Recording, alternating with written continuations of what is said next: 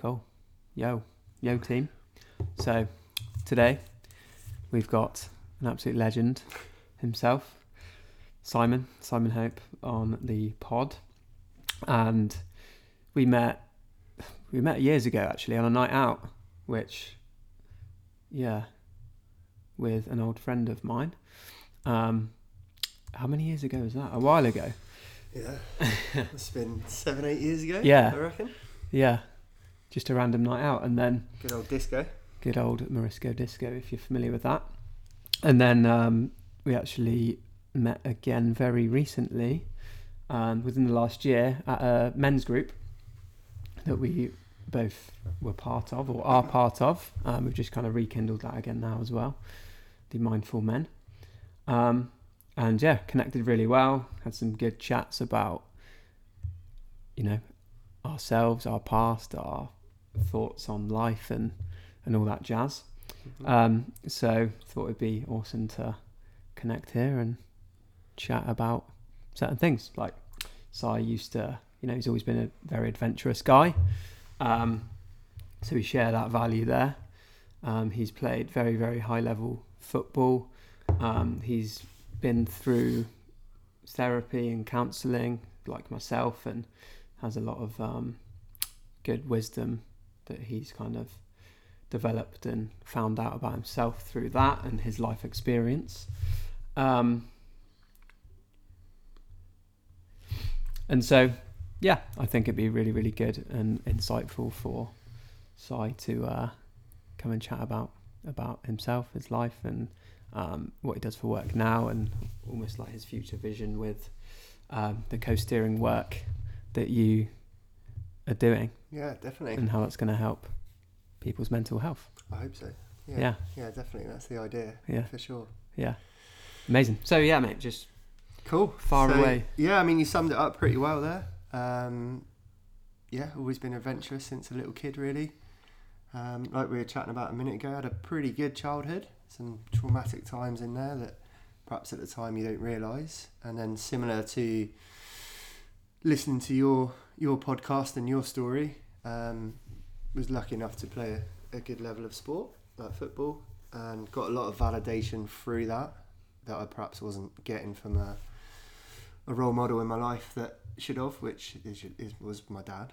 And then from that, sort of leading up to mid-20s, that was sort of what governed my life, really, was like yourself, getting that validation in sport, which I enjoyed.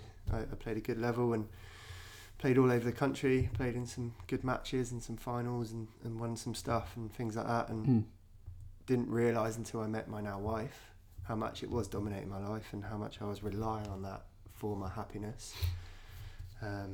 She woke me up to that by coming to watch one game. Called me an absolute prick. Said she's never coming again. You told me that story. Yeah. Because I'm pretty mellow generally until across that line. Even in the changing room before games, I'd always be quite quiet and quite reserved. And then I don't know, just wanted to win at all costs. The inner animal came out. Yeah, which again, I guess looking back now was some of the trauma coming out in certain ways. My dad was a professional footballer as well, so there's some of that in there where I was always craving that. Yeah, almost like trying to live up to that. Yeah. And I guess, like you said, that validation coming from your dad by being good at football. Yeah. And I can relate to that in terms of, like you mentioned, and I said in my first podcast, like I can relate to having to be good at things. Yeah. For people to then tell me I'm good at things, so that then I can feel validated. So looking outside of ourselves for that validation. Otherwise, and even going on from that, like same with you with sport, there's the whole party side of it as well. So we used to play Saturdays, for example. Kick-off is what? I don't know, it's 2 o'clock or 3 o'clock, depending on the time of the year. So Friday night would be stay in, eat well, because I was getting paid at the time, so that was part of it. Training all week, building up to it, which I loved all that. That was good to be around mostly good guys and stuff like that. Felt good to be pushing each other to play better and keeping fit and all that sort of stuff. And then, once the game's finished, win, lose or draw, straight on it. And on the pints. yeah. Etc. all through the night. And then obviously some relationships that, give you that validation as well while you're out. And then you wake up on Sunday feeling like shit. Normally pretty hungover. Sometimes not sure who that person is next to you. Okay. Which was, was a bit scary. Uh-huh. And then, and then Sunday feel pretty rough. And then it's Monday, back to work, that sort of thing. And again, meeting Sammy just kind of woke me up. She'd come back from Australia. She'd been in Australia for a year when she was 18. And I met her when she was 19. And I was just like, wow, 19-year-olds already been around the world. And I'm 24 at the time. Still been in Bournemouth. Thought I was enjoying my life, and I was, but it was just like, okay, there's definitely more to this than I realised. And that was about the same sort of time that I qualified as a plumbing and heating engineer. So that took like 4 years. And I remember probably spent 6 months doing my own jobs, like where you just get, like, that's quite scary, going from an apprentice to an engineer, where you're always with someone and you've always got that person to lean on. And I was lucky I had a couple of good teachers in that one of them was actually my best man at my wedding, and he's like 12 years older than me. Really good role model, actually. Yeah. And then, I remember him dropping me off going, cool, this is your job, mate. And I was like, what? Where are you going? Thrown in the deep end. No, don't go. And I did that, probably for like a year or so, and started to gain that confidence. And I remember being on a big job, and there's a build on there going, oh, mate, you're set for life now. This is you. Like, you're doing a good job. You're finding your feet, all that sort of stuff. It's quite a high-end job in Bournemouth. Yeah. I remember driving home just thinking, what? What do you mean this is it? What, for like the next 40 years I'm just going to be doing this? Sat with people that perhaps I don't vibe with that much. Yeah. And he was like, just think of all the money you're going to make. You're never going to be out of work. Always need plumbers, which is all true. Yeah. And works for some people, but that was about the same sort of time I met Sammy, and the same sort of time I didn't realise at the time I was getting over football. Yeah. And some of the toxic stuff that was coming from it, like the nights. I mean, nights out are great. And we all love a night out, especially mid-20s with your mates and pre-sessions. And it's such a good laugh. But there just wasn't anything deeper, I think. And then that summer, me and Sammy went to Greece and Italy for 6 months. We'd only been together a few months. And she obviously was travel bug. And I'd started to think about it a little bit. I'd done loads of lads holidays and stuff like that, which were great. And then, it just blew my mind, really. Like the travelling and seeing the world and different like cultures, the freedom to like step away from football and plumbing and just be like, I'm off. I was like, ooh, got no responsibilities. This is wicked. Got the bug. Yeah, big time. Yeah. And then came back from that, and it was pre-season, and I went to 2 sessions, and I was like, no, I'm not feeling this. And we just won the league and the cup double, and I was like, I'm done, mate. To my manager, and he was like, what? How can you be done? Like, you've got teams that want to talk to you and stuff like that. Not any crazy level, but maybe a league higher or whatever. But I was like, no, I'm done. I just wasn't into it anymore, which is a real shock for me. Yeah, it seemed like a shock, but also like really it takes a lot of courage to realise and know that what's working well for you in terms of that success and that validation and also that, like you mentioned earlier, the team camaraderie is great, but you realise and you notice, this is what I found, that if you're in an environment with that but it's not quite aligned with who you are or your values, eventually you have you've had enough of it. You get to have enough of it.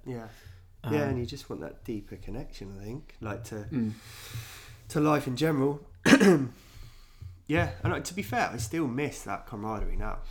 I still miss that change room banter, like belly laugh moments all the time, really. Maybe not before the game, because I was getting quite hyped up, but certainly showers afterwards and all that sort of messing around, and it's wicked.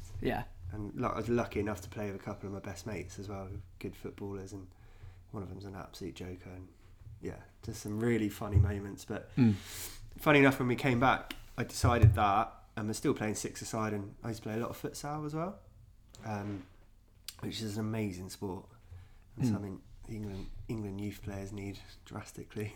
You were talking to me about that the other day, weren't you? How all the like South Americans and the Brazilians they are South American. Yeah. And North African as well, right? I don't know about North Africa, but all of Europe. So Europe, sorry. Italy, France, Spain. Yeah. That's all they play at youth level. I think it's up until 12, when they then go to 11 aside and stuff like that. And it's Brazilian 5-a-side with a super heavy ball. Yeah. And everyone changes position, including the goalkeepers, which is why Brazilian goalkeepers are so good with their feet. Yeah. And it's really hard to get it off the ground. You can get it off the ground, but you've got to scoop it. So it just teaches you close control, movement. You play in a diamond most of the time. That's pretty much a set formation. So everyone's moving positions, and it's phenomenal. So I dropped back to that, which was way more fun football. Got schooled quite a lot.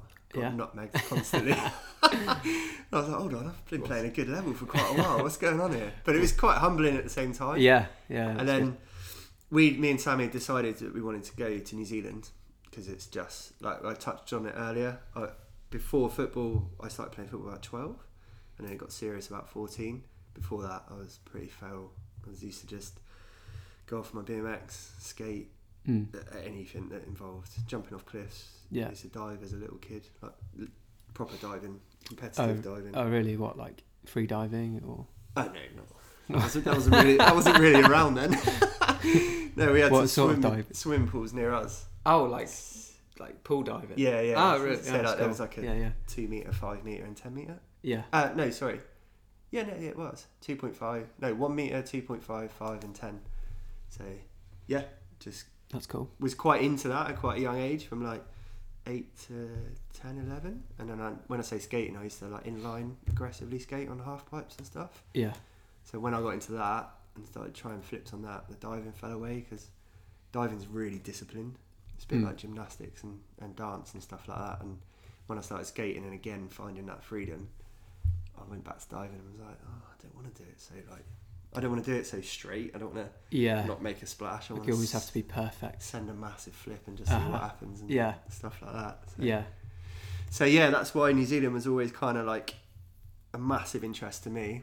And Sammy had obviously done Australia. So when we came back, I was still playing football a little bit and still keeping in contact with mates and all that sort of stuff. Still going out a little bit as well, to be fair, because you're still young and still enjoying that. And then I got, which should have been the pinnacle of a plumbing career, was a job with British Gas, really, which turned out to be horrendous and possibly one of the worst jobs I've ever had. Okay. Again, weirdly, my best mate was working for him at the same time, so that helped a lot, but it was brutal. In what way?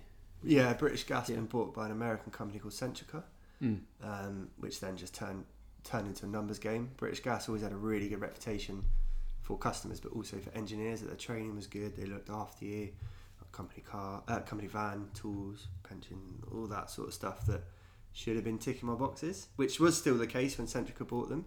So the pay was good, didn't have to worry about anything. It was just like get in the van, ping up your jobs, off you go. But it was 6 jobs a day and roughly between 200 and 400 miles a day, and it was just breaking me. And it was also it's the first time I fully felt the system, I guess, of that. Well, you're contracted, you will do that. When you finish at 11 o'clock at night, you need to get those jobs done, and there's no leeway in that or anything like that. Yeah, so almost like so strict or rigid on what you have to do. It's in your contract. Yeah. If you don't do it, see you later. Well, disciplinary and all that sort of boring shit chat.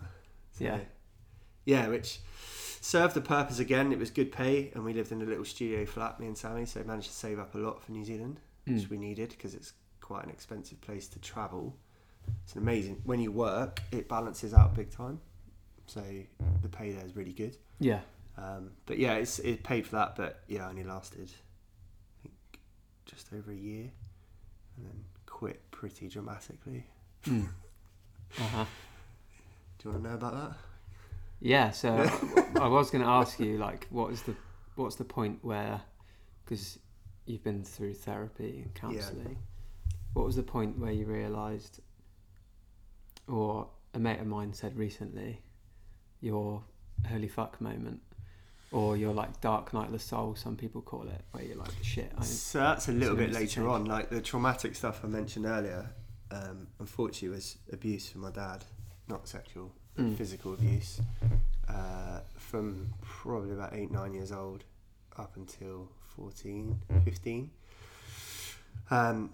Which I think, looking back now as a child, I didn't really realise at the time. Like, it sucked and it wasn't very nice, but you kind of just think, well, your dad's doing it, so it must be normal, or it must be other people, and never spoke about it, obviously, really. There was huge... My mum and dad's relationship was getting quite fractured at that point. I've always had a really good relationship with my mum, and she tried to take us away from my dad when I was about 11, 12, but financially just couldn't do it. And then mum switched her whole life around at that point and trained herself up to be a financial advisor and ended up running her own business and all that sort of stuff. So it wasn't really until my dad passed away when I was 31, 32, that was the holy fuck moment of everything just spanned me 360, because from about 14, 15, we actually started to have a better relationship. And then mum and dad split up when I was 18, 19. I was playing good level football, I was doing my apprenticeship, I had a flat with a mate in Bournemouth, I was quite stable. And I supported dad through that breakup quite a lot, got him a place, because he was pretty devastated. Don't know why, because he was a dick sometimes. And that built our relationship again. And from there, it just got stronger and stronger. He loved Sammy, my wife. That really helped a lot. They got on really well. And it was always around sport and football that our relationship was based. But he met another lady that he was very happy with and got remarried, and that brought him a lot of stability in his life. Because the abuse used to come when dad was drinking. So my dad was quite a charismatic guy. He smoked quite a lot of weed, which was good. It kind of leveled him out quite a lot, and it never used to happen with that, but it would always be the alcohol. So as a kid, all I remember is being outdoors and playing and stuff. Didn't really like school because it wasn't for me. I was too outdoorsy. And being in pubs. So I'd always be in pubs with my dad. Yeah. And then it's weird, I remember always being happy when he'd fight in the pub, because I knew he was getting it out of his system. Okay. It wasn't going to come to me. Yeah, so it was almost like a relief. Yeah. When that was happening. Yeah. Yeah. Which I'll talk about a bit later on when I talk about the therapy and the counselling and all that sort of stuff. But yeah, the holy fuck moment was after me and Sammy went to New Zealand. An amazing time, fully opened my mind out there, like the way they live, where they work to live. Not the other way around. So once work's done, they're literally like, cool, fuck this. Right, let's go surfing, snowboarding, climbing, barbecue, fishing, walking, whatever it is. Yeah, it's friends, family, nature. Yeah. And I was like, right, okay, this is cool. This is really connecting. And I got really lucky to get a job as a cave guide. Cool. Which again, coming from plumbing, where I felt quite depressed, I think, when I left, because I was like, this job should have been everything in terms of what society has taught me it should be. I'm qualified, I'm at the pinnacle of those qualifications in the plumbing and heating industry, and now I'm working for apparently the best company going. Yeah, so almost based on like how we've pretty much been conditioned through school, society. Yeah. You're there, you've made it. Yeah. And in a wage, very decent wage. Yeah. Yeah. And having mates around you saying the same thing, like, oh mate, you can get a like Mercedes now and stuff like that. I'm like, well, I can't afford it. I was like, yeah, but you're earning a good wage, so you can just get it on hire purchase. Yeah. And I just remember thinking, oh, why would I do that? I'm fucked. I'm paying that for 10 years or however long. whatever it is. So, yeah. But yeah, getting the job in the cave, we just went on a tour and the boss was running it, and then said at the end, we're coming into the high season, you seem quite natural at this, you seem to love it. So I absolutely loved it. The moment we abseiled in, I was just like, oh, something hit me in my soul, and I was just like, this is what I need to be doing, 100%. Because I always felt the same when I was little with stuff that was going on with dad and things like that. It would always be woods, because we lived near the sea, like in Bournemouth, but we lived like Poole, Dorset, Swanage sort of way a little bit more, so it was a little bit harder, so it was always the woods and stuff like that, and it always used to bring me loads of peace. Yeah, you're kind of like your nature. Yeah. Almost like your nature fix. Yeah. So like dad was like, I mean, yeah, going off on one calling me a see you next Tuesday and all that sort of stuff, which I've realised now going through therapy was his trauma from when he was a little kid, because what he went through was horrendous. Yeah. So got the job in the cave, and then just absolutely that, New Zealand in general, and then we stopped back coming through Asia and stuff like that, which again is totally different culture to what we've got. Just changed my outlook on life and mindset and all that sort of stuff, and then we came back and then moved down here. Incredible. Yeah, I've been to New Zealand as well, and it's incredible. It's magic. Incredible people. So like kind, friendly, loving, and like you said, they experience life. They really do, and they work to live rather than live to work. Which, you know, this country is very different, and I get caught up in it like all the time. Just get caught up in the rat race and thinking I need to, you know, make more money, which sometimes I do just for what I want. I need to get more clients, I need to do all this, and actually no, sometimes you just gotta live, enjoy life, and do the best with and give the best to the people around you. What fits with you, I think, what makes you happy, like that moment for me in the cave when I'm abseiling him in, that made my soul sing. And that's when it's like, okay, plumbing never does that, never has done it.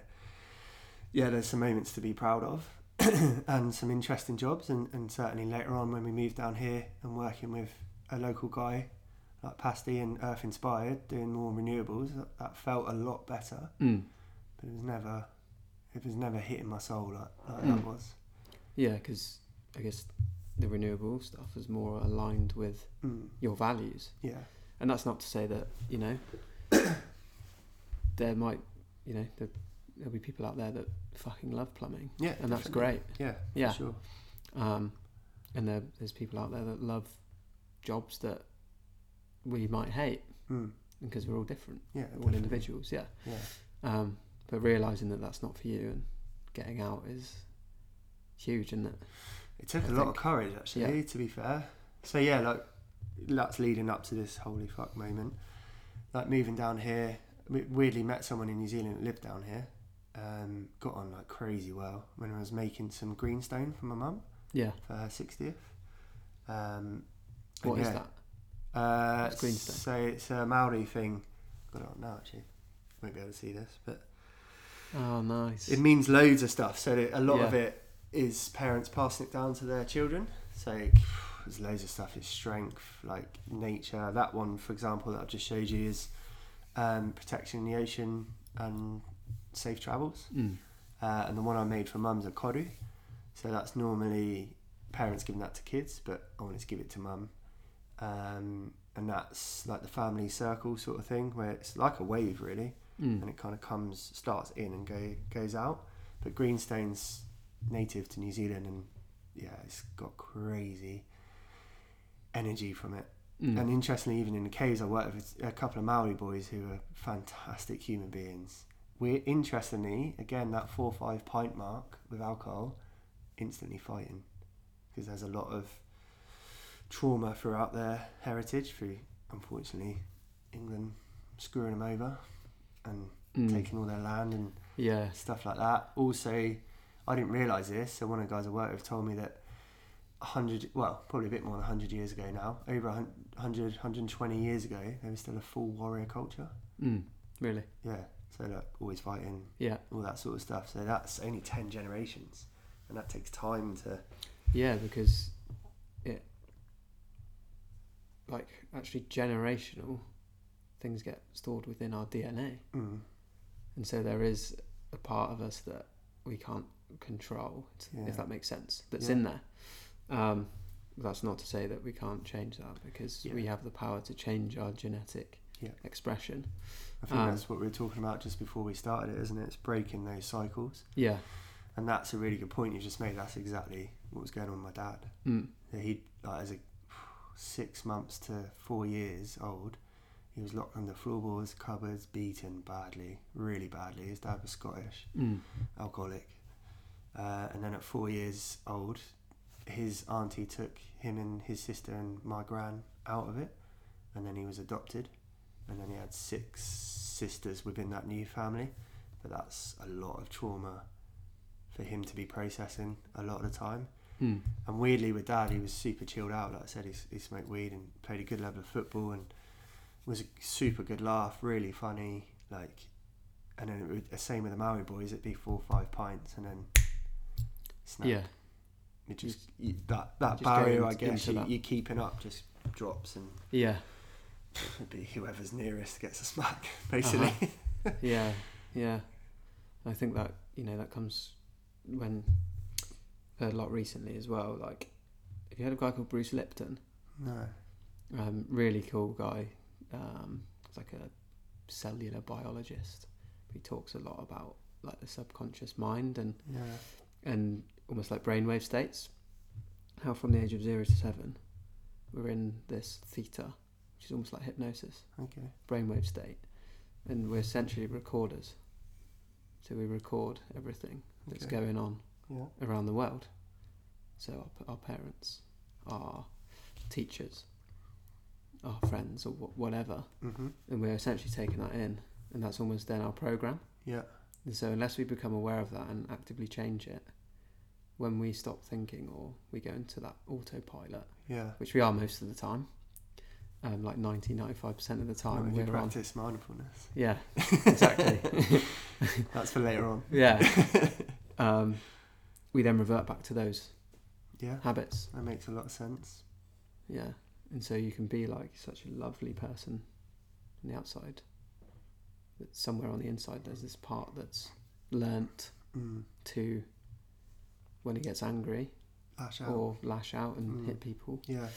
Because that's what maybe he learnt from his father when he was, you know, a baby. Yeah, definitely. And even taking that a step further back from the wars and stuff like that. I mean, that's, I think, dads, and now if I ever have kids, which I'm not sure about yet, I will then break that cycle. But Dad wasn't able to, as his dad wasn't able to, as probably his dad and granddad weren't able to, because the traumas they went through were... Yeah. I mean, I can't even comprehend the traumas. No, can't imagine going to a war. No. Just being told you've got to sign up. I won't be doing You're that. 18 or 19 or whatever, 17. Yeah. You have to. Yeah. What was it called? I can't remember. Conscription, isn't it? Yeah. Yeah. Something like that. Even that's traumatic. Just that moment, isn't it? Let alone training over to France, storming a beat. Oh, I can't even. And then obviously coming back after all of that into society that we have been up until recently, probably since the turn of the millennium, I guess, where it's just suck it up, don't talk about it, just push it down, get on with work, support your family, which is all good values. But without processing those traumas, they're only ever going to come back up, aren't they? Yeah, it's just going to be a cycle that keeps going within us, but then also gets passed down unconsciously. Yeah. We don't always want to, most of the time. Yeah. But it happens. Yeah. Because we're not aware of them. Well, even like what I said about Sammy coming to watch that game, she's like, your language is horrendous. And yet, when you're not on the football pitch, I do swear a little bit, but that's all learnt from my dad. Effing and blinding at me, and then was emphasised even more because my dad was like a loose term of a builder, more of like a labourer stroke builder stroke, I don't know, just earn enough to get down the pub sort of thing. Yeah. And I used to help him, and my best mate's dad was actually a builder. So he's from like 13, 14, we were both child labourers. Okay, yeah. And then you're surrounded by... It's that environment then, isn't it? Yeah. Of that, that kind of culture. Right? Yeah. Well, go to work hard, swear a load, moan about some stuff. Yeah. Finish at 4, go to the pub. A few pints. Rinse and repeat. Which, again, like I said earlier, if you love that and that's what you want to do. Yeah. That's great. Yeah. Yeah, definitely. However, I always go back to like the intention behind that. Are you doing it to push something away, avoid emotions, which, I mean, this is my opinion now most of the time, yeah. I think so. I think And I think Tash touched on this in the last podcast as well, didn't she? That I've had a few friends and stuff that have become dependent on drugs or alcohol, and it's always the mask of trauma. And that's not judging anyone at all. Like, we all have to deal with it in different ways. Like, again, I think before we turn this on, we said I learned through therapy there's two ways it comes out, either in violence. Like when you suffer a trauma, you either take it out on others in violence, or you take it out on yourself by going inside, and it's the anxiety, depression, probably drugs and alcohol, because you're feeling shit and you want to feel good. Exactly. So, yeah. And that's those things to help you feel good in the moment. Yeah. So it's kind of a very temporary band-aid or plaster on a deeper issue. And I think, well, I can't talk for you. I obviously went out and partied. I've never really done drugs, just because from that age of 12, sport got really serious, and there was no way I could do it, because you've got no chance of making it at all. You don't really have a massive chance anyway.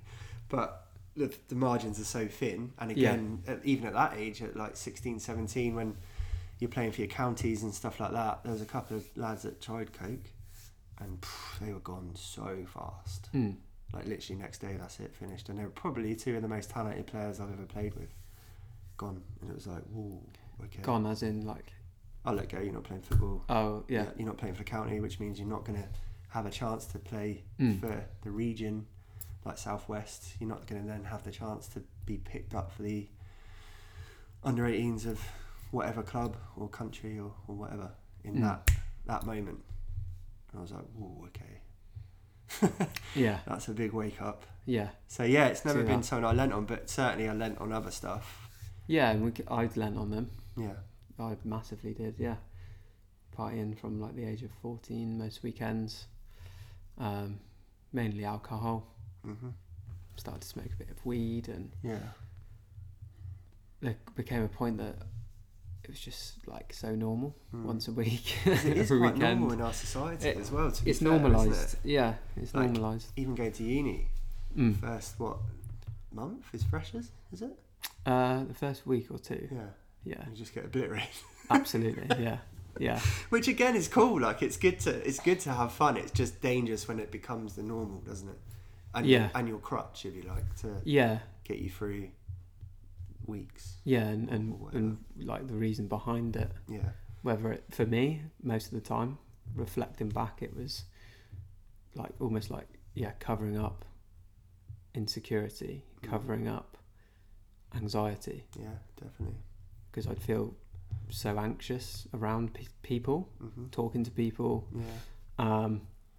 That I'd use alcohol to try and help. Yeah, I feel you on that. And then it wouldn't. Yeah. Eventually. Well, yeah. So I'd drink more, and then I got into drugs. I didn't actually do, I suppose, any like harder drugs until I was 18. Yeah. But still, I started doing that, and then that sent me spiraling towards my breakdown, which I spoke about in the first podcast. Yeah. But going back to what you said, in that it doesn't have to be drugs and alcohol. No, absolutely not. We can get almost like addicted to anything. Well, yeah. Work. I mean, yeah, definitely. Yeah, definitely. Gaming. Yeah. Porn. Yeah. Even like your stuff, like gym and things like that, like massively becomes addictive. Foods. I mean, again, you and Tash spoke about this a lot, didn't you? And I've looked at it now after like going through therapy and all that. And one of the last things that we spoke about with my therapist is creating healthy habits. And surfing's a massive one for me on that. And that was what stopped me pretty much drinking. Like, I still have the odd pint now and again with mates, because that's quite a hard thing to navigate, because we're such a pub culture. Yeah. That I found myself just at home on my own quite a lot. Yeah. Because I didn't particularly want to go to the pub, especially growing up in pubs pretty much. I'm like, bit over get that. Seeing this. And then that's difficult to balance, because we need that social connection. That's a massive part of mental health. And then especially like a few of my mates would get on the coke or whatever, and I'd just be drinking, and I'm trying to keep up with that level, and then I'm feeling like shit the next day. And also kind of changes the dynamic quite a lot if you're not doing it. Yeah, you almost then feel like judged, or people are like, I people just felt say out- things, out don't of they? it. Yeah, I Yeah. just felt disconnected because Yeah. they were talking shit quite a lot of the time. As you do. And I'm like, what are you guys talking about? This makes no sense at all. Yeah. So yeah, and then like surfing, you can't be hungover and surf. Like, there's just no, physically it's harder. It's a hard sport anyway. And I remember having a couple of beers a few times when before like a good swell was coming in, and like I started surfing at Saunton, which is a great wave and a nice way to learn the waves around here. And certainly I'd surfed a bit before we moved down here, but nothing too serious. So that was a good place to start. And there's obviously the rip next to the rocks, which makes life quite easy. But I'd had a few beers. It wasn't a massive day, like, I don't know, 3 foot or whatever. I could barely get out in the rip. And I was like, what is going on? I surfed like yesterday and absolutely fine. And I was like, right, it's alcohol. And that's not blaming alcohol, it's just realising that it is a poison. And even when I was younger, I used to get horrendous hangovers. So obviously I think there are people that are allergic to alcohol. I don't think I'm quite that severe, but it definitely affects me quite a lot. And it used to depress me big time. Yeah, it's like, big depressing, isn't it? like the next day I'd feel shit for a load of reasons. Like if you've had a relationship with someone that night and you're having to ask them to leave and stuff, it always feels a bit Yeah, you get the anxiety around that. Or your mates will be like, oh mate, I can't believe you did that last night. Like, or you get sent a video of something and you're like, whoa, is that me? Yeah. Jesus, that doesn't look like me. And even sometimes I would fight, which is really not me. I'm really not a violent person at all. But again, it's that barrier dropping down and then those emotions coming out. And because you're intoxicated, you just can't process it as you normally would. No. And then, No, it's almost like that rational brain switches off yeah. at a certain point, as you don't know, like, the neuroscience No, behind you're right. it or whatever, but it's almost as if that rational brain switches off. Yeah. And then, like, that like subconscious pattern comes through, essentially, Yeah. which can be like anger, can be Yeah. sadness, you know, like a lot of people start bawling when they're Yeah. drunk, don't they? Which again is probably a good thing in some ways, because that trauma's coming out, isn't it? But as I learned, trauma's got to come out in a very, very safe environment. Yeah. To be able to process it properly. But yeah, it was the surfing really. I just decided to commit to it fully and get fitter, and obviously still smoke cigarettes a little bit, which is the last one that's got to go, but everything else is gone now. And it feels good, and it's those healthy habits that, like having something for me, like it's surfing and the coasteering and stuff like that I love so much. It's worth dropping everything else for it. Yeah, and I think that helps a lot. I think absolutely. There's no better healthy habit than, I know everyone's a little bit different, but being outside in nature, moving your body, definitely, having challenge, so you're in the moment. Surfing ticks all those boxes.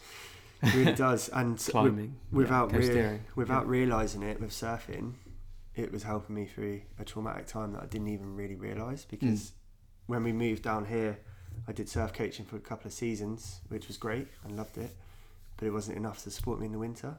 So very quickly I picked up the tools again for plumbing, and it's a nice compliment. I ended up having my own business in it for 6-7 years, and it was all word of mouth and all that sort of stuff, but I was getting so stressed, and my dad was starting to drink again a bit more, and that relationship was starting to get a little bit toxic, nowhere near where it was, possibly because I was bigger than him and stuff like that. But he probably still knocked me out because he was a scouser and pretty hard. But yeah, surfing just focused the mind so much that I wouldn't think about emails or phone calls or my dad's relationship or anything like that. It's just that moment, because otherwise the ocean very quickly puts you in a place that you don't want to be. And it was great, and tumbling around like getting wrecked in a rip and stuff, which I really like, actually. It's to weird. A certain extent. Maybe I should talk to Tash about that. It might be my trauma release exercise, getting nailed by the waves. Potentially. And then that leads on to what you said earlier, the holy fuck moment. So my dad got ill probably 7 years ago, super quick. Again, weirdly, I was playing football and I actually just had a really enjoyable sort of 6-a-side in Braunton. Come out and there was like maybe 15 missed calls from his wife and loads of voicemails, and I just was like, oh, this is not good. This feels weird. Returned a call and she was in tears, and she said, your dad's got terminal cancer. They said it's not going to be long at all. This was mid-season when I was working back at the surf school as well, who were super supportive. I'd always be grateful for that. So dropped everything, literally everything. I think I was balancing the two actually. I was still doing a little bit of plumbing in the summer, but mainly surf coaching because I loved it. Dropped everything, went back to Dorset. Dad was gone within 6 weeks of that, 6 to 8 weeks. And unfortunately, within that time, he kind of reverted back to the. At first, he was good and he was quite positive, and he was still. Dad always jokes, like constantly, like taking the piss out of everyone, nurses around him, other patients, like quite dark humour sometimes. Yeah. And then as he got sicker, and I think he realised what was happening, he reverted back to like my childhood dad sort of thing, where he's quite abusive to me. Like I was living in my van up there at the time and staying with like Sammy's parents. We drove back once because he'd kind of picked up a little bit, and there was like a little bit of hope. And then literally the next day, got a call saying, no, you need to come up, it's end of life care, which emotionally was all over the place. And then I remember this forever. We drove it was maybe like 6 o'clock at night and got there at like 9, cause it's like a 3-hour drive back to Dorset. Ran into the hospital room because I was really worried like he might have gone, and he was all on all sorts of morphine and all sorts, and he just turned around and said, what the fuck are you doing here? I was just like, one moment you've got in your life to put to bed all of those times where you could have said you love me and all that sort of stuff. That's your reaction. And I just broke down. And then he passed away, and there was quite a moment at the funeral where he's got, like, Dad was super popular, he had loads of mates there, and they were like, oh, your dad was such a legend, come and have a chat with us about how much of a legend he was. And I was just like, was he? Because I remember a very different scenario a lot of times where there was abuse of loads of different sorts. So yeah, came back, tried to took a couple of weeks off, and then tried to get back into the plumbing because it was winter, and I was working with my mate Pasty and just doing a normal sort of combi boiler install, and I don't remember any of this, and he come into the room and I was just staring at the boiler, not moving, I don't know how long for, and then I just remember him like looking at him going, oh, what are you doing here, mate? And he was like, mate, you've just been stood there for like 10 minutes just staring into space and you weren't responding or anything. Yeah, just fully like frozen. Yeah. And I just collapsed. And he's like, mate, you need to go home, and here's a number, call this lady, take some time and start to process it. So that was the holy fuck moment. Yeah. It's standing there just completely out of it after everything with your dad. Yeah. And all that trauma and emotion that like not just dragged up, came flying up. Yeah. Because it was such a it's almost like I mention it like, and I think Tash did as well, like imagine you got a beach ball. It's always there. And you're essentially it's like you're pushing down this beach ball under the sea or under the water. Yeah. And it's just there. And you keep pushing it down. The further you push it down, the more it wants to shoot back up. True. And then eventually there'll be a point or a trigger or something that almost pushes that stress within your body and that stress response to overdrive. Yeah. And then the beach ball fucking flies up and out. Yeah. And then that's when you have that almost like that moment, that holy fuck moment where you're like, you either, completely shut down. And you get real outburst and real anger that flies out a lot. It sounds like that was that moment for you where your nervous system was just had enough, done, and that was your body shut down. And there's a nerve called the vagus nerve, and there's two branches of that. Okay. I believe. Don't quote me on it. But there's one called your dorsal, and if you look up polyvagal theory, which is really, really interesting. and it's this guy who created it, Stephen Porges. He didn't create it, he kind of researched it. Yeah. Stephen Porges. He talks about like that theory and how it relates to trauma and things that happen in our nervous system to things that happen in our life, even definitely. our thoughts and things like that.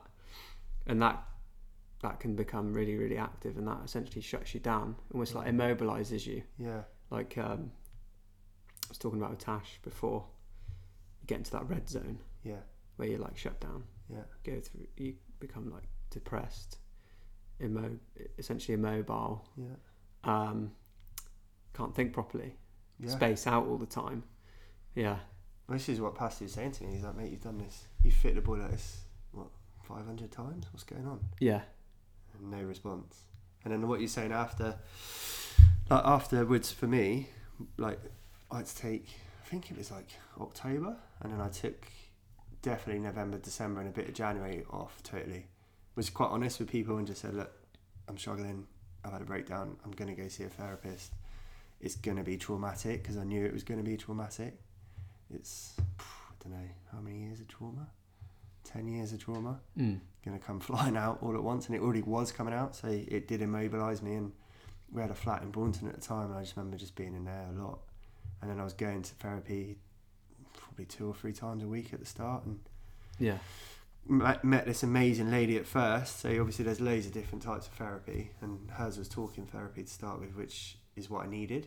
Yeah, I called it like mothering therapy. I've got a great mum, and we got a great relationship. Obviously that was far too close to home to be talking about that sort of stuff, because she's admitted that she feels guilt that it went on for so long, and she should have got us out there and stuff like that, which I don't blame her for at all. It's circumstances. So yeah, the lady I saw first was just sort of like a mothering figure, really, just slowly pulled it out of me. Yeah. Little bit by little bit. And we managed to process it and go back to that inner child stuff and all that sort of thing. She put me onto mindfulness via an app called Calm, which I use a lot. I still use it now. Do you? Yeah. It's amazing. I love it. Great app, yeah. It's an amazing app. And the lady that runs it does it for good reason. So I know you've got to pay for it, but it comes back to that profit thing. We've all got to survive, haven't we? Yeah, that's the world. But it's an amazing platform. So that was probably 2-3 months of that, and then me and Sammy went to Indonesia, to Bali, which helped with my healing definitely. And at the same time, I knew plumbing was done for me. So when I come back from Bali, I told loads of customers and builders I'm done. There was some good reactions. There was some not so good reactions to that. Yeah. Called some pretty nasty words sometimes, but I knew it was the right decision, and I didn't just go, right, that's it. In total, it probably took 3-4 years to slowly close that down and customers to know that I'm not about anymore and stuff like that. And then went back to see the lady again, and it was good. We were like processing loads of stuff, and there was just some memories I could not be with, like that one when I ran up to see Dad and he told me to fuck off, basically, which is Dad's natural language, as well as some of the beatings when I was younger and the aggression, and like some of the aggression was horrendous. Being called a selfish little cunt at like 9 years old is a lot to process. So she put me on to, because she tried to get me there through the talking therapy, and I just broke down. I just couldn't even talk. It was so traumatic. I could feel it in my whole body. Yeah. So after that was EMDR, which I can't remember the abbreviation now, but it's basically rapid eye movement therapy. Yeah. So you could sort of not hypnotise, but you're following a line, and then the lady that took that on is amazing, and she is local, and she's quite spiritual herself, and like obviously my first therapist had passed on all the details, so there's probably 3 or 4 memories that were just too strong. By doing that rapid eye movement, it takes you out of your consciousness a little bit, so you're able to talk it through, and she always brings you back to a safe place, and my safe place is the point, the wave that we have locally. So it's quite a good image that she create, where at the start of the session I'd be walking out for a surf, and then we'd start the rapid eye movement, and then I kind of remember talking about the stuff while I was doing the rapid eye movement, and then she'd bring me back to that safe place, and afterwards I'd be a traumatic fucking wreck, and just want to get home, close the door and just be like, oh my god. But is it quite tiring? Yeah. Were you knackered after? Yeah, definitely. And often Sammy would ask me like, how was it, babe? How did it go? Stuff like that. I'm like, I just can't. I just can't. Yeah, so often difficult to put into words. Feeling. Yeah. Especially if it's like, this trauma that's been Yeah. held and stored in the body for so long. It's so powerful. Can't explain it sometimes. Yeah, and then so probably did that for another few more months. And then, as I said to you before we started, quite a poignant moment for me is that she said towards the end, it's not your fault. She said it a few times in one session, and I was like, what do you mean? She's like, it's not your fault. You didn't do this to yourself. Someone else did that to you. And that's quite an important figure in your life that did this to you. So that's really hard to process. But just know it's not your fault and put that back where it belongs. And then you'll be able to move forward. She was absolutely spot on. And I'm not saying I'm perfect now or it doesn't happen. I don't have my down times and stuff like that. But generally, 90% of the time, I'm pretty balanced. And even when those emotions do come up, because the trauma's still in my body, it's still in my subconscious, through mindfulness and surfing and coasteering and the man up stuff and friends like that, that's been really cool to connect with that recently. It's those healthy habits again that are supporting you through it. Yeah, keeping you grounded. Yeah. And I've found the same. Like, there's no place where you get there and you're done. Yeah. Right? It's a journey, and Yeah. along the way you hit some shit parts. Yeah. I mean, like, if I'm being completely honest, the last 5 days I've felt fucking horrendous. Oh, sorry, mate. And that's part of the process, isn't it? Yeah. And it's each time like realising, what's slightly out of balance. Having that awareness of what puts you in that place sometimes. Yeah. And then having those tools like therapy, EMDR, and other things like that close support network like we've got in the Mindful Men group and the Man Up group. Especially for males, that's really hard to accept that something's wrong, that you're weak and stuff like that. But I've got to be honest, like, it's the best thing I've ever done. The empowerment I felt at the end of that particular therapy, because you're right, I was definitely searching for that enlightened moment at first. I'm like, cool, when's this coming? When's she going to be like, cool, that's it, you're an enlightened being, see you later. But it's a constant process, isn't it? But the sense of empowerment you feel when you let those things go, or they become smaller where they're not in your consciousness so much, because that's what happened to me when Dad died, is that I could feel it like so close to the edge all the time, and it would only take a little leak on the job or someone cancel or the materials not turn up at the merchants, and rather than get angry, which is one way it can come out, I just go down, so down. I'm like, oh fuck, like, now I've got to phone the customer, they're going to have a go at me, I've got to put that job back tomorrow, I've got to tell that subcontractor, like, the job's not on anymore, he's not going to, like, it was just crazy. And then obviously eventually that just went bang, and like you said with the beach ball came up flying out. So I think I'd recommend therapy for absolutely anyone. I think it's amazing. There's so many different types out there, and it doesn't matter what you do. Like, both therapists said to me there's a healing circle, and part of that is therapy, nature, family, sport, super important, because it releases such good endorphins.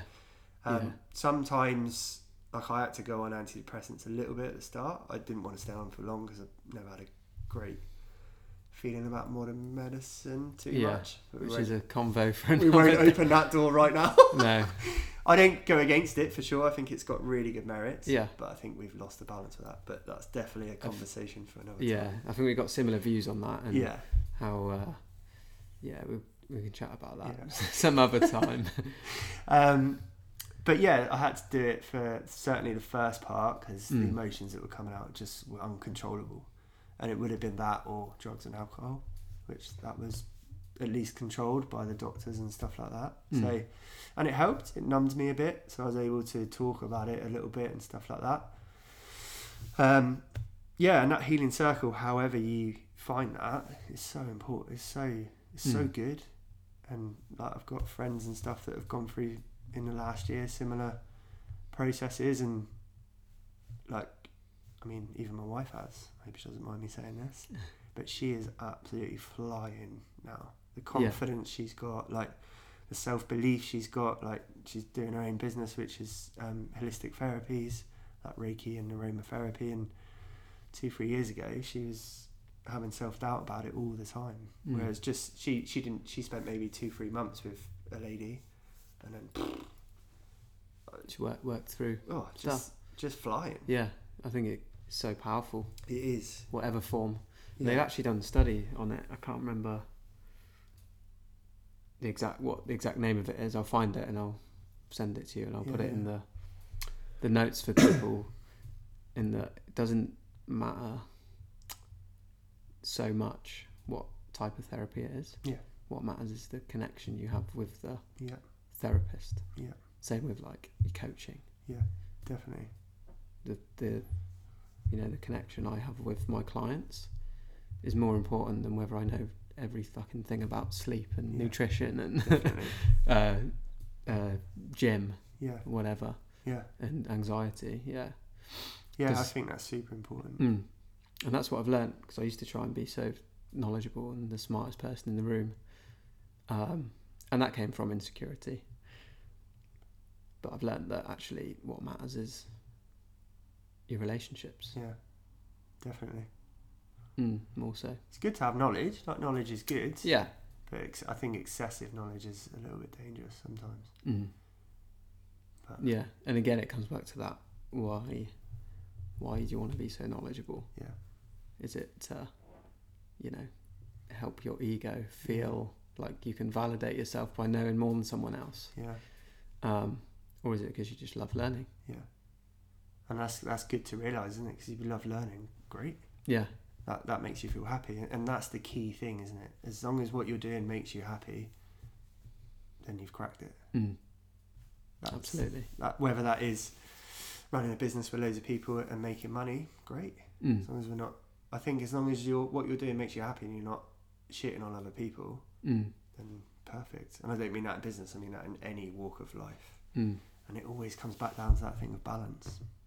Always. Even the medicine thing we just mentioned, I don't discount modern medicine at all. It's amazing. Yeah, it's incredible. But we've gone too far the other way. So it's about bringing it back in balance with nature, because there's loads of healing there as well. Same with sport. What you just touched on there, like, I used to have to be the best player on the pitch all the time. Used to have to either score a goal, get man a match, or do a goal-saving tackle or something like that every match to get that validation, and that's just not possible. You can have crap games, and that's when I go flying down. Yeah, because you then put that expectation on doing that, and if you don't, you feel like a failure. Yeah. And it was coming into plumbing as well, where I'd want every job to be perfect, and unfortunately in plumbing that's just not possible. We make a mistake, or someone in the manufacturing process somewhere makes a mistake and a rubber seal is not quite right on the boiler and it leaks, and then I'd be like, oh, I'm shit. I'm really shit at this. This is my fault, because that's what was put into me at a young age, is that I was shit, wasn't good enough. Your dad's hitting you, and that's supposed to be your role model. So yeah. So you've been through a lot. Yeah. And you've, on that journey, you've figured yourself out. Yeah. You've developed that, almost like that compassion for your dad. Yeah. And knew that it came from a place of still working on the forgiveness part. Okay, yeah. That's something I'm still weirdly a friend's going through at the moment, and he had some issues with his dad as well. And he said the other day when we were having a walk, he's like, yeah, I've forgiven him. And I was like, oh, yeah, I haven't done that yet. No. So that's probably my next bit to work on. And I was going to ask you what is still a challenge for you, which is that. Yeah. And what kind of advice would you give to someone who's been in a similar position to you? What would be like, I know it's hard to pinpoint because everyone's different, but what would you say would be like one thing that's really, really helped you that you'd say to others? Yeah, it's the standout one. Obviously surfing and all that was amazing, and the coasteering and caving, and that's all the stuff I love. Yeah. And that's in my soul and my being. Like, it's important to find that, I think, in life. But therapy, find the right therapist and you will fly. Yeah. There's so much truth in it. It's just, yeah, I was really skeptical. Even when Pasty gave me the number, I was still like, oh, I don't know, like, that's a weakness. One of the people I was working with at the time even turned around to me and said, you know, this goes on your record forever, don't you? That you've got mental health problems. I was just like, oh, shit, okay. Maybe I shouldn't do it then, because then I might go for a job in 5 years and they're like, oh, he struggled with mental health, so he's a weirdo. But yeah. Yeah, and it's almost that societal prejudice, isn't it? But after one session, I was like, this is horrendous, but this is definitely the right thing to do. Yeah. And I'd just had enough. I'd had enough of pushing it down, avoiding it, trying to make the world be like, yeah, I'm cool, it's all good, like, I'm happy, I'm all good, get home, fall apart. Yeah. Sometimes that's what, actually, most of the time, that's what it takes. Yeah. Hitting that rock bottom where it's worse to stay where you are than do something difficult about it. Yeah, I'd had that phone... Sorry, go on. No, carry on. No, go on. I was going to say, talk to me about coasteering. So coasteering side of things, like, I used to surf coach here, and then... Where did we go? Oh, yeah, and then when I had that breakdown and decided to come out of plumbing, bumped into a friend who just bought a surf school locally, and he was like, oh, mate, come and... If you had enough plumbing, there's always work in the summer. And I was like, yeah, it's cool. Let's get back to what I love. Got a bit over surf coaching in this country because it's just 2 hours and then see you later. And you've coached and I've coached. And as a coach, you want more from a session than just getting someone standing up and then see you later. So I went back and did a few lessons and was like, oh, yeah, this is cool, but I want more. And then he was like, oh, there's a coasteering session later. I was like, cool, what's that?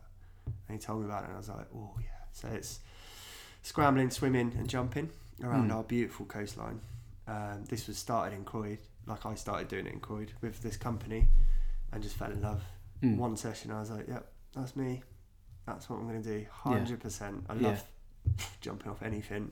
I love doing flips.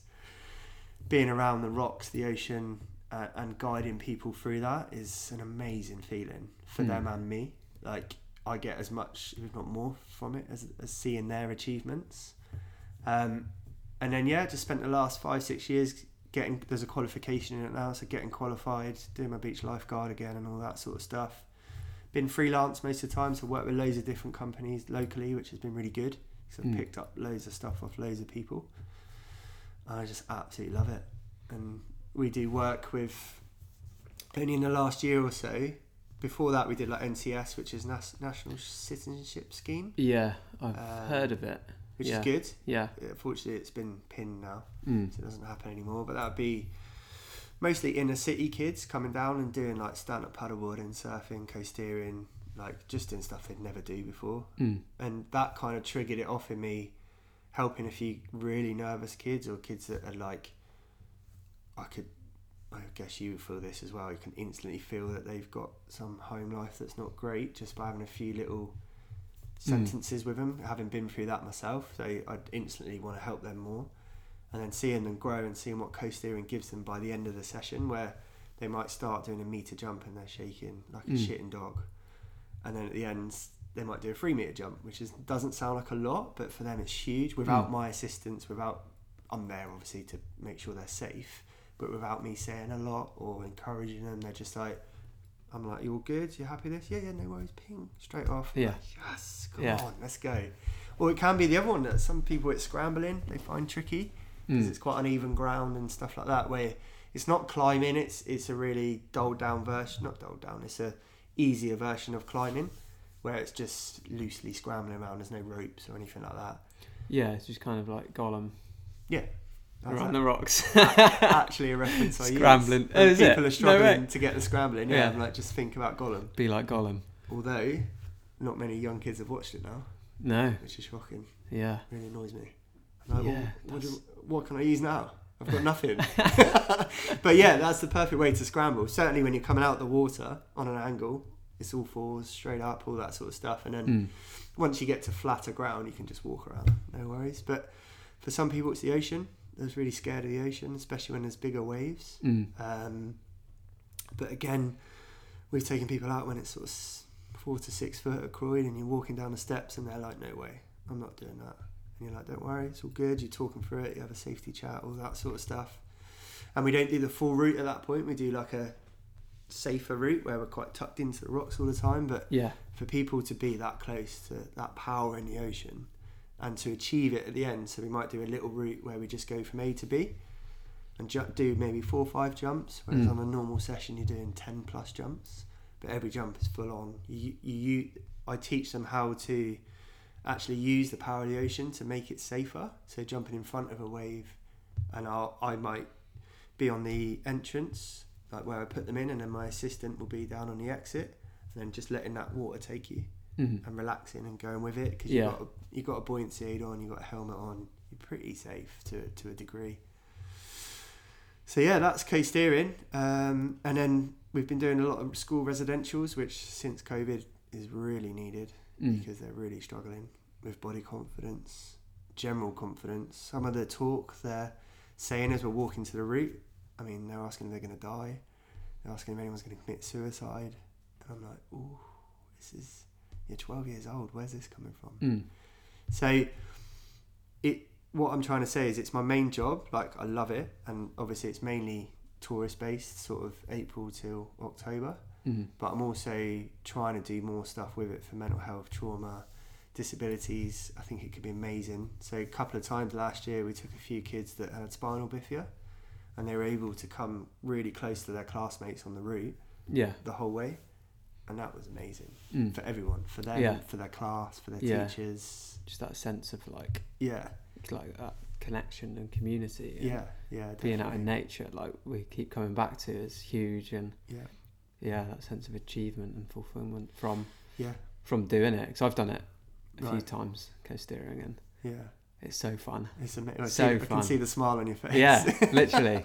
Just thinking back to like doing it now, just scrambling across the rocks, and a lot of the time it's showing them at the end as well. Like you might start A to B, for example, and you finish at the end of your route, and you go, look what you've just done, and they're like, what? No way.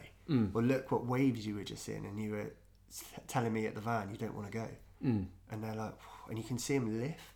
And it's the same with the kids. It's the same with, I did a couple of sessions last year for teenagers that have been bullied pretty bad, like really bad. One had been put in hospital.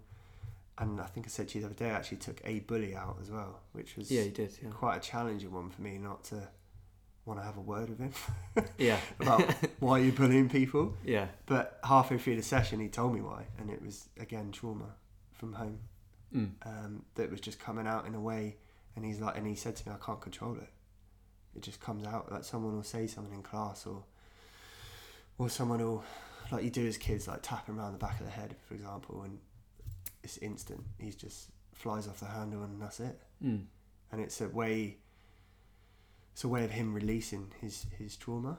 But that, and then his sort of, not carer, that's a bit of a strong word, like his helper, like mental health sort of worker was with him, and she's like, he's never talked about this before. And that was just a point where we'd done a few jumps and stuff like that, and he's obviously been in and out of authority as well, and I didn't really the basic safety chat I need to do to cover my backside so I don't get in trouble, and then I just said like, cool, let's go.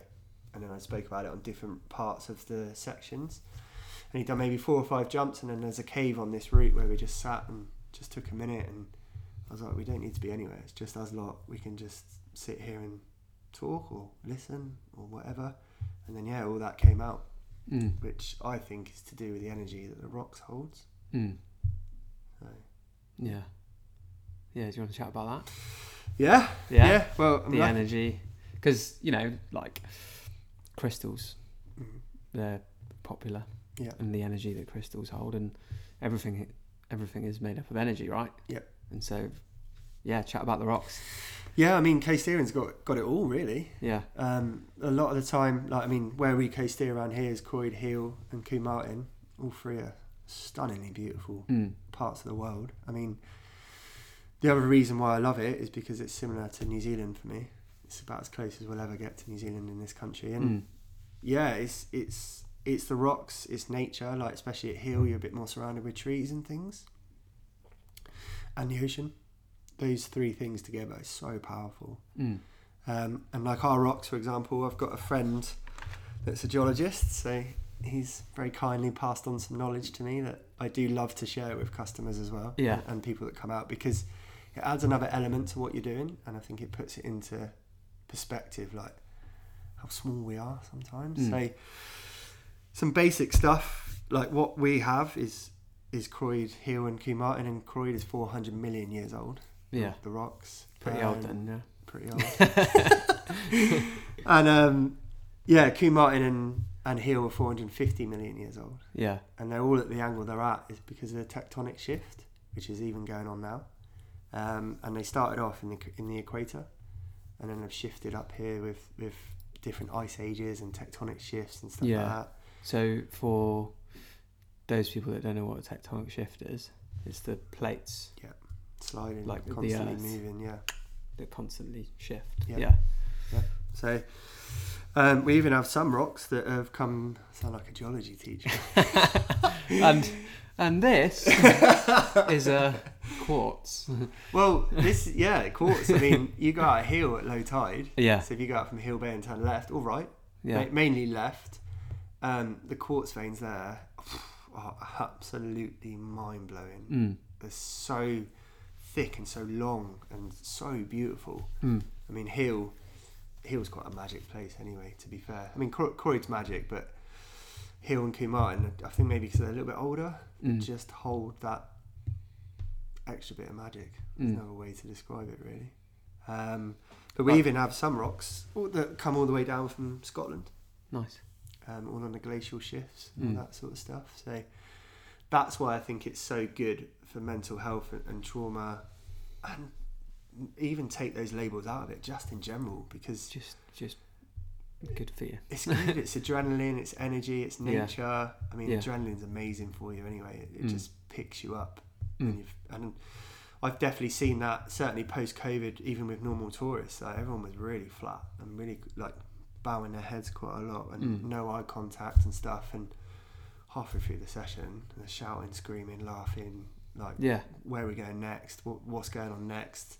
And that was really nice post-COVID, actually, that it was a lot of families together, and you were seeing those bonds reconnect, which was nice. So it's got everything, by the sounds of it. Yeah. Coasteering. I'm in love with it, but so I'm pretty biased, but I think so. And certainly we are at the tip of the iceberg with it. It's only 20 years old, I think, in this country. Probably 10 years as a commercial entity where it's getting more and more popular. Yeah. Because it's so accessible. You don't need a level of skill. So you can get in touch with me and say, right, we're really nervous. It's our family or a group of friends that were a bit nervous about the ocean. We don't want to do big jumps. No worries. We can make it more of a geology exploration type thing with a few jumps at the end. Yeah. Or other scale of it, you get a group of people that phone you up and say, right, mate, we want the biggest jumps possible. We want to fully send it. We want to go out when it's massive in the ocean and really challenge ourselves. Because that's the other end of things we've done. We've done stuff with Army, some gymnasts, some trampolinists. And it's good to, even those people, it challenges them.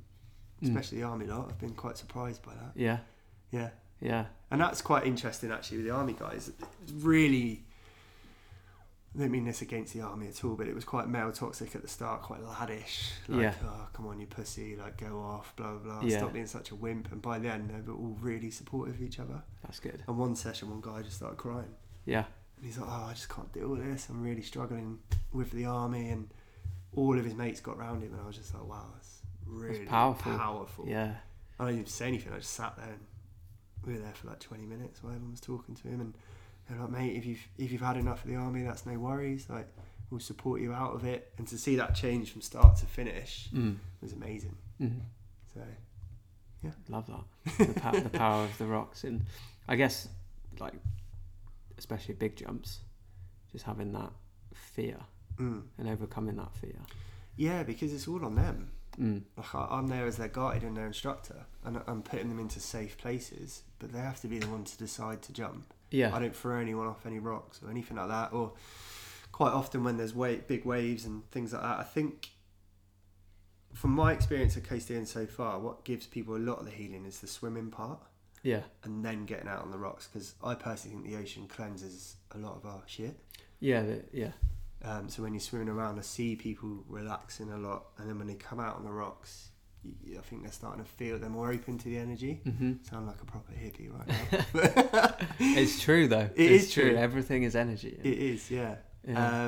But yeah, like, and then we'll start on a small jump and slowly build up, and you're obviously teaching the right techniques to land and jump and stuff like that. But often towards the end of the session, I'm always close to them just in case, but I'm not really saying a lot, and they're just kind of doing it. And then I often chat at the end of the session, not too much, but just say like, I hope you will realise that by the end of it was all you. And often, if I've got quite a competent group or quite a nervous group or any type of group, I'll always give them options, rather than just dictate to where we're going, because that, especially with the school stuff, school residentials, that really helps. Yeah, like especially team bonding and teamwork and stuff. Yeah, yeah, especially I guess kids that don't get much autonomy at school. Yeah, they have that in some aspects. Yeah, by you saying, right, where we going next then, guys? Yeah, definitely. Yeah, and they look at you like, what? Yeah, you're the guide. I'm like, yeah, but it's your session. Yeah. What do you want to do? Do you want to do more jumps? Do you want to do more scrambling? Do you want to do more swimming? And they're like, oh, okay. I think as well, especially for school, it's so important because a lot of stuff's dictated to us. Yeah. And it's good to give them that option. And I've noticed a lot with the school stuff, it's the naughty kids that are at the front with me. And I was like, not naughty at school, but I definitely wasn't into it. So I used to not really pay attention or give a shit.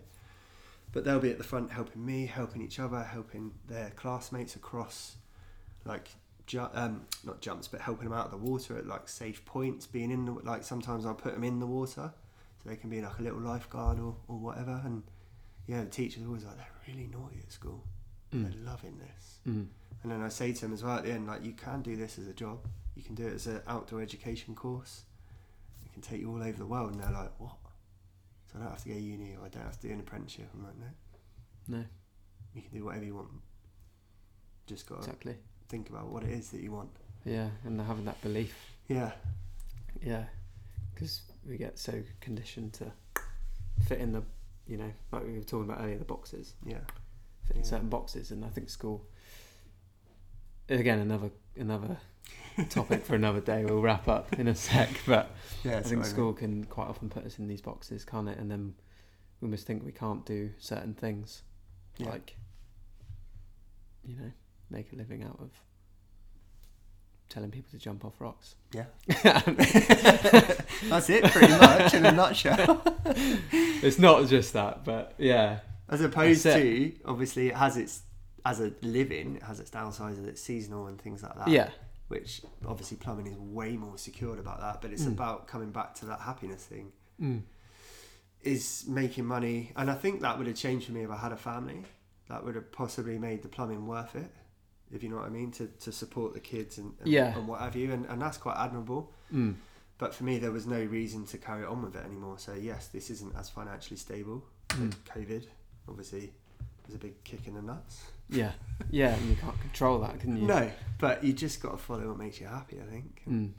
Yeah, if you're struggling with anything, reach out to, like you asked earlier, like therapy was definitely the one for sure. But for some people, that's quite a heavy thing to do straight off the bat, and it definitely took me. I mean, Sammy was saying it to me for 2-3 years before I went. So yeah, just like we've got with the Man Up stuff, that support, Mindful Men. Sorry. Yeah. Yeah, just having that support network around you, and sometimes just admitting that you're ready for a change. Yeah, and it takes courage, right? It takes courage. Yeah. Sometimes we've got to hit that rock bottom. Yeah. To have the courage. Because we're kind of taught to avoid, especially as guys, avoid emotion. Just be a man, suck it up, go and earn the money, go and get pissed up, have a fight, or whatever, and then crack on. Yeah, and there's only so long you can do that. Definitely. Because it damages your health, yourself, your relationships. Yeah. In the long run. Definitely. Yeah, and I think definitely we've realised that, and that's kind of why we're chatting today as well, to help others see definitely. That you can change the way you think, feel, act, behave. Yeah, and it's a process. It's definitely, I definitely wanted it to be an overnight thing. Again, a little bit because of society, I guess, Yeah. and the way we're programmed. Yeah. But yeah, it's just a process and a journey, like you said. It's quite, when you realise that and accept that, it's actually quite a nice feeling because it's not going to end. So you're always going to be growing and learning new things and Yeah. learning new ways to be with stuff and Yeah. support others. I think that's quite a nice thing as well. That's helped me a lot, is supporting others. It's given me a lot of joy back in my life to see how much things are helping people. Yeah, it's true because we are better together. Definitely. We live in a very competitive world at the moment. Yep. But I think collaboration is the way forward. I 100% agree with that. Yeah. 100%. Like, again, referencing plumbing, but even coasteering or sport, it's always better when you're with someone else, isn't it? The times where I would struggle with the most in plumbing is when I'm on my own, because you've got so much to think about. And that's not just plumbing, that can be office work or anything. There's so we get bombarded sometimes by work and our responsibilities that it's overwhelming. Just to have someone to be like, oh, what do you think about this, or should we do that? Like coasteering, it's huge to have another guide who's on the same level as you, to just be like, oh, that looks quite wavy in there, for example, or this group's a bit nervous, do you reckon we shouldn't leave that section? Like, yeah. And just to get that gratification from someone else is like, cool, okay, let's do that. Yeah. Love it. Yeah. Love it. Well, thanks for coming on, mate. No worries, It's a mate. lovely chat. Thanks for having me. Hope it's all good. Yeah, mate, we'll get it up and running. And then, just anyone wants to go coasteering, give me a shout. Yeah, give Si a shout. Anywhere to get a hold of you? Follow you? Just Instagram at the moment. Yeah. So Hope Adventures UK. Cool. I'm still deciding what to do in the future with that. But yeah, that's the way to get in touch at the moment. Yeah, Insta. Yeah, I'll pop that in yeah, the show notes so people can get in touch. Oh, cool. Nice. Yeah. Amazing. Sweet. Cheers, mate. No worries, mate. Have an awesome day. And you? Cheers, guys. Love ya. Thank you guys for listening. I really, really appreciate it. And if this resonated with you in particular, and you'd like to hear more about the Revitalise program and the coaching program that I run in helping guys and girls be in the best physical and mental shape of their lives, conquering anxiety and living an empowered life, then please hit the link in the podcast description, fill out the application, and I'll be in touch ASAP. Thank you.